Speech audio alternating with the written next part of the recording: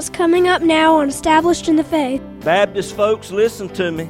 The baptism in the Holy Ghost and fire is not a Pentecostal thing, but I submit to you today, the first Baptist preached on it.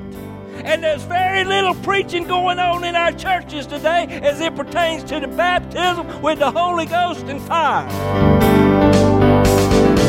Hello, neighbor, and welcome today to Established in the Faith. This is Pastor James Pierce of Friendship Free Will Baptist Church over in Middlesex, North Carolina, and how so very pleased and happy we are to be with you today. Got a great message lined up for you. Hope you can stay with us for the next 30 minutes. If not, let me encourage you to go over to establishedinthefaith.com. There you can listen to today's message as well as many others that are in podcast form. Well, we're going to go on into the message now. Hope and pray it'll be a blessing to you.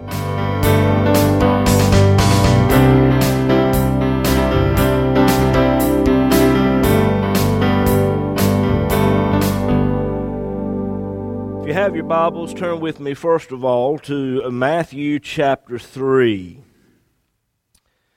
Matthew chapter 3, we're going to pick it up in verse 11. Matthew 3, beginning in verse 11. And John the Baptist said this, I indeed baptize you with water unto repentance, but he that cometh after me is mightier than I, whose shoes I am not worthy to bear. He shall baptize you with the Holy Ghost and with fire, whose fan is in his hand, and he will thoroughly purge his floor, and gather his wheat into the garner, but he will burn up the chaff with unquenchable fire. I want to continue with the message we've preached now for the past couple of weeks. The preaching of John the Baptist. In the days leading up to the coming of Christ, Israel was more educated in the Word of God than they had ever been. But yet, as you read through the Gospels, you begin to see that false doctrine ruled the day. And God's answer to this false doctrine was to send a man, a preacher. And John was called of God to prepare the way of the Lord. So far we've looked at John preaching repentance. Repent, not repeat. Repent. That means you turn from your sin. Secondly, John said it's not enough to just repent of your sin, but you need to bring forth fruit, meat for repentance. In other words, you need to bring forth some evidence that you've repented. In other words, you need to live a godly lifestyle. If you were on trial for being a Christian, would there be enough evidence to get a conviction? He preached on the coming of the Lord. Repent, for the kingdom of heaven is at hand. He preached on end-time events. John the Baptist corrected false doctrine.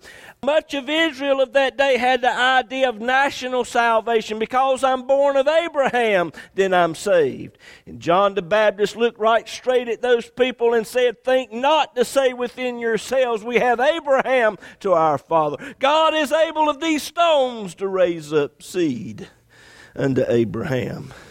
And that's exactly what God did. You and I are the stones that make up the Gentile church. Not only did John the Baptist correct false doctrine, but he pointed out those teaching the false doctrine. He called them a bunch of snakes and vipers, pointed them out. He preached that judgment was coming. He said the axe is laid at the root of the tree. And every tree that brings not forth good fruit is cast into the fire. Judgment. Now, John said, Matthew 3 verse 11, I indeed baptize you with water unto repentance. Water baptism. Jesus said in Matthew 28, verse 19, Matthew 28, verse 19, "Go ye therefore and teach all nations, baptizing them in the name of the Father and of the Son and of the Holy Ghost." In the book of Acts, Acts chapter 2, verse 38, Peter said, "Repent and be baptized every one of you in the name of Jesus Christ for the remission of sins, and you shall receive the gift of the Holy Ghost." In Romans chapter 10, verse 9, Romans 10, verse 9, "If thou shalt confess with thy mouth the Lord Jesus, and believe in thine heart that God has raised him from the dead, thou shalt be saved." If you have accepted Jesus Christ as your Savior, the very next step you should take in your Christian walk is to be baptized in water. That's what Jesus said. He commanded the disciples to do it. Peter preached that it should be done. And after you get saved, you need to confess Christ before other people. And the greatest way to confess Christ before others after you get saved is to be baptized. Okay? What is water baptism? Brother James, do I have to be baptized to be saved? No, you do not. But I will say this.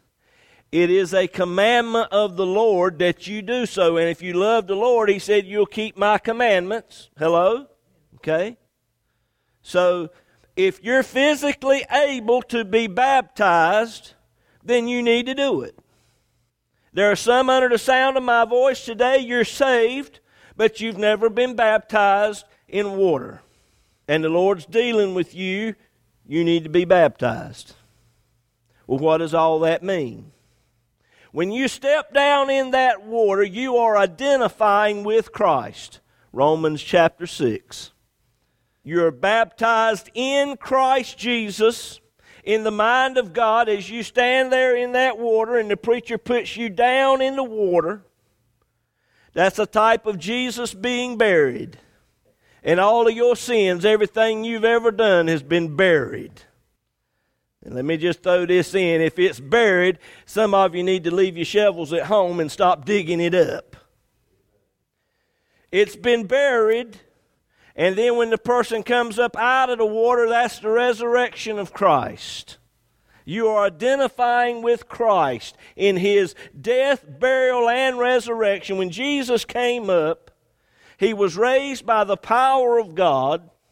That same power that raised Jesus from the dead is the same power that has now made you spiritually alive. You are saved, born again.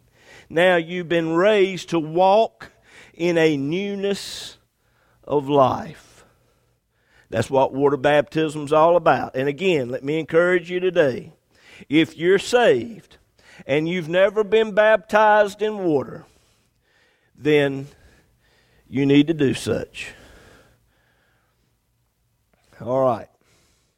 John the Baptist preached on the almighty power of God. He said, Matthew 3, verse 11, "He that cometh after me is mightier than I, whose shoes I'm not worthy to bear." He was speaking about the Lord Jesus Christ. Jesus Christ is God. In John chapter 1, verse 27, John said that He is preferred before me. That word preferred means exist. He existed before me. In John chapter 1, verse 1, the Bible says, "In the beginning was the Word. And the Word was with God, and the Word was God. The same was in the beginning with God. All things were made by Him, and without Him was not anything made that was made." talking about the almighty power of God. God is the creator. He created everything. How did He do it?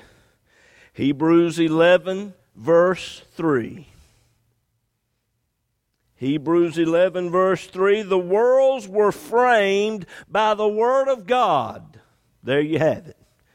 Well, you mean He just spoke the Word and worlds appeared? Yes, that's what I'm telling you. That's what the Bible says. Well, Brother James, I got a problem with that. Well, you just got a problem then. I just don't believe that. Well, that's your problem. You don't believe. He spoke it. The worlds were framed by the Word of God, so that the things which are seen were not made of things which do appear. Look at that last little part right there.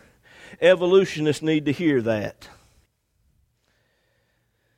He made the sun, the moon, and the stars. There are so many stars in the universe. Psalms 147, verse 4.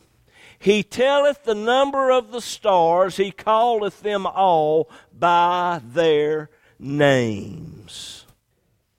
There are so many stars. They say that the Webster's Unabridged Dictionary has about 500,000 names in it. If they were to take all the stars, put them in Webster's Unabridged Dictionary, there would be over 80 quadrillion books. That's 80 with 15 zeros behind it. Think of that. And God created all of those stars and He named them. He knows them all. And that's another thing about the almighty power of God. God knows everything. He knows everything, past, present, and future. He knows every sparrow that falls to the ground. He knows every hair that is on your head and the lack thereof.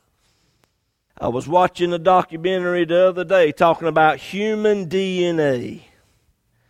So small it can only be seen up under a microscope, and a very powerful one at that.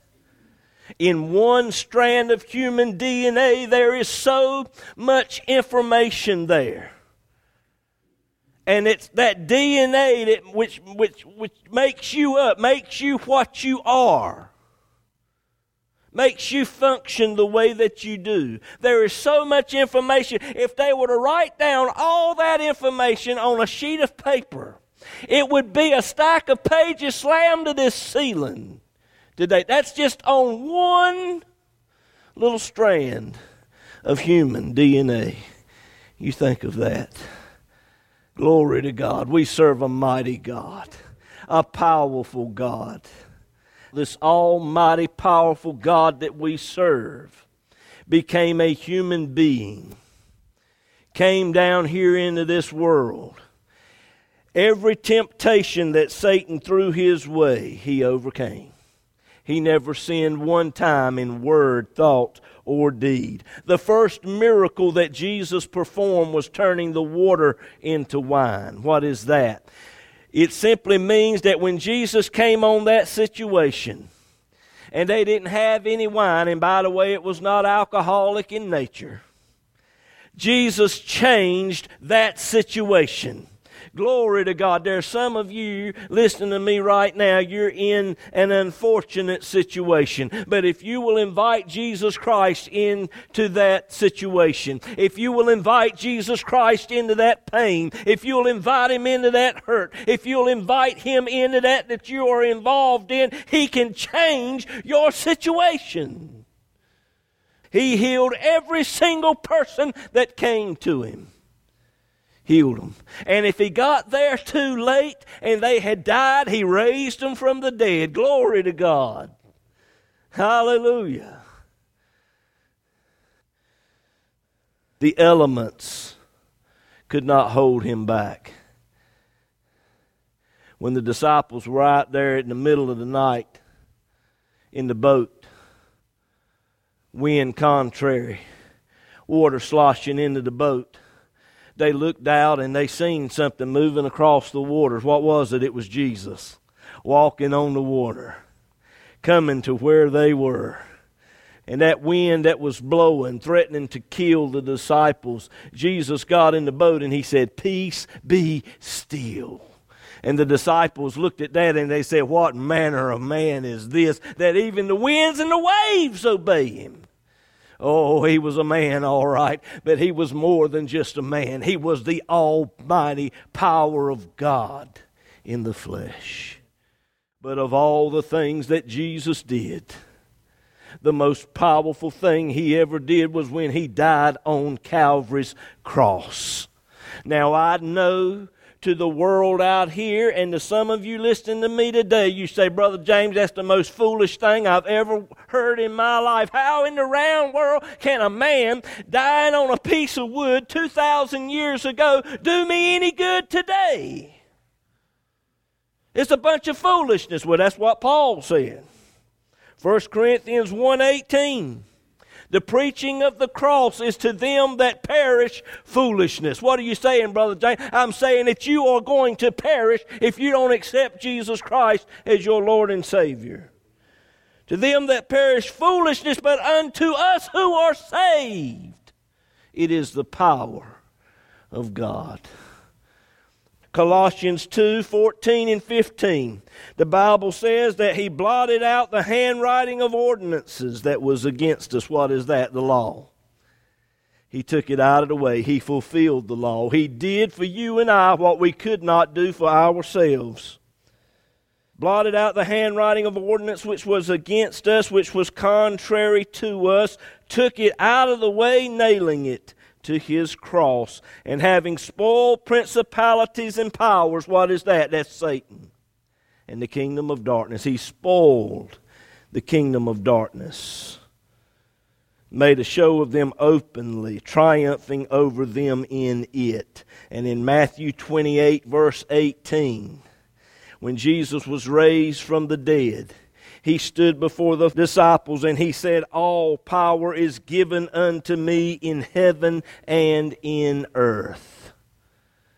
We serve a mighty God today, a God that is able to do all things. All right, now, next, the preaching of John the Baptist. He preached on the baptism with the Holy Spirit, Holy Ghost, and with fire. This was John the Baptist, not John the Pentecostal. John the Baptist. Baptist folks, listen to me.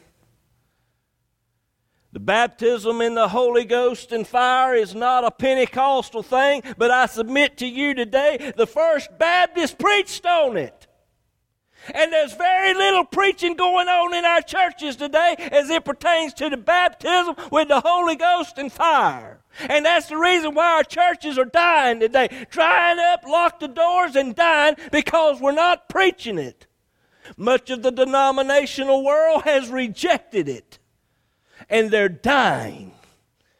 Those who have rejected the baptism in the Holy Ghost and fire, they are no longer preaching Jesus Christ and Him crucified as the only means of salvation. And even our Pentecostal friends are getting away from it today, opting for humanistic psychology and everything else. But this book teaches the baptism in the Holy Ghost and fire. And John the Baptist was the first one. John the Baptist. You Baptists need to look at it. It wasn't John the Pentecostal. It was John the Baptist.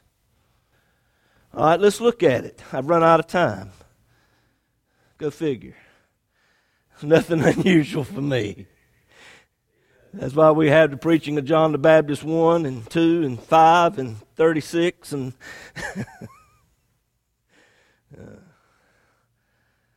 when you get saved, you receive the Holy Spirit when you get saved. He comes into your heart. He regenerates your spirit, makes you alive, spiritually alive unto God, because the Bible says we are dead in our trespasses and sins. He makes us spiritually alive unto God. You're saved. Writes your name down in the Lamb's Book of Life. When you get saved, the Holy Spirit comes inside of you. That gets you ready for heaven. Now take that and let's set it over here. Now let's look at the baptism with the Holy Ghost and fire. What is that? That is what the Lord gives you so that you can serve Him better. What do you mean? Well, let's look at it. Acts chapter 1, verse 8. Jesus said, "You shall receive power after that the Holy Ghost is come upon you." Who was He talking to? He was talking to the disciples. They were already saved. "You shall receive power after the Holy Ghost is come upon you, and you shall be witnesses unto me." That word witnesses, the Greek word there is martos, where we get our English word martyr from.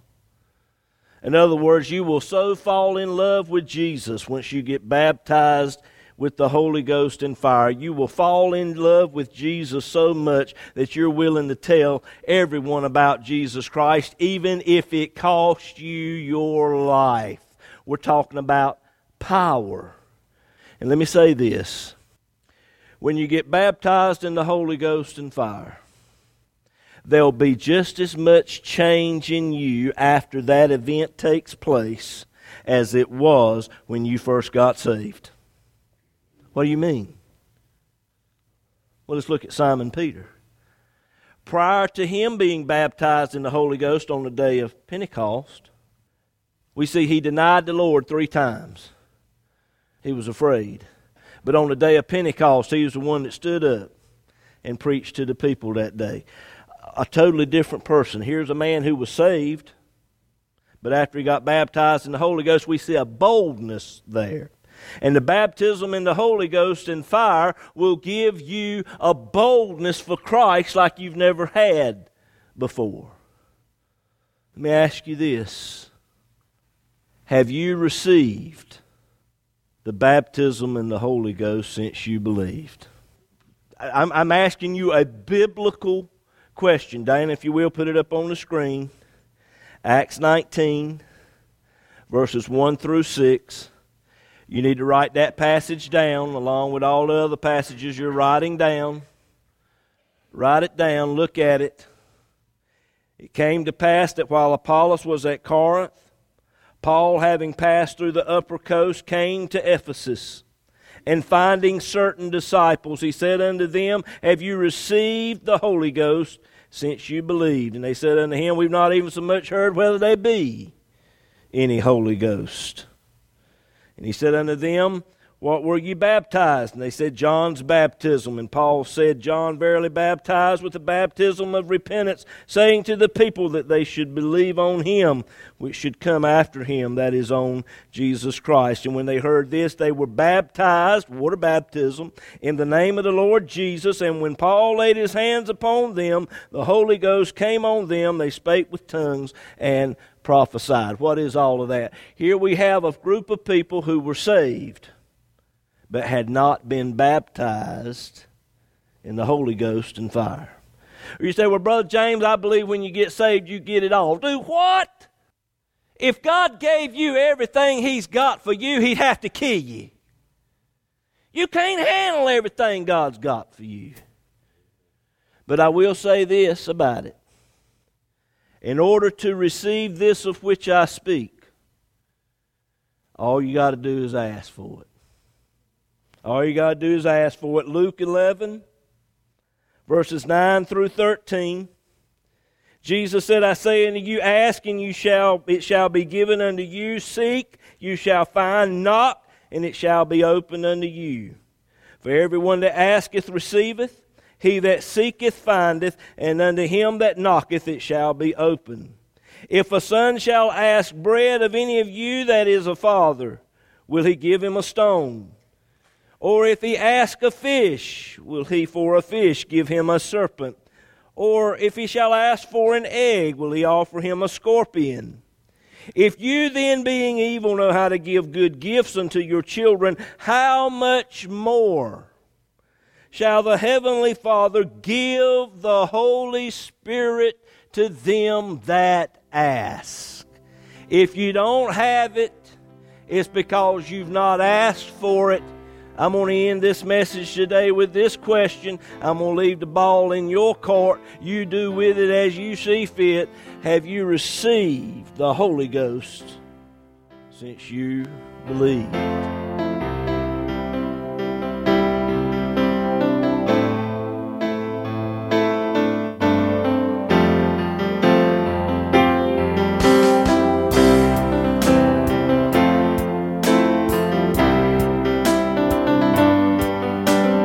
If the program today has been a blessing to you and you would like to have a free CD copy of this message, just give us a call or text us at 252-299-4234. You can also go to establishedinthefaith.com. There you will find today's message as well as many others that are in podcast form. But perhaps you need someone to just talk to or to just pray with you about something. Again, just give us a call at 252-299-4234. This program is an outreach ministry of Friendship Free Will Baptist Church over in Middlesex, North Carolina. As well depends on the prayerful and generous financial support of listeners like you. To contact us or to contribute to this ministry, go to establishedinthefaith.com, click on the Donate tab. It's easy and all donations are safe and secure through PayPal. You can also mail us at Established in the Faith, P.O. Box 601, Bailey, North Carolina 27807. We look forward to hearing from you.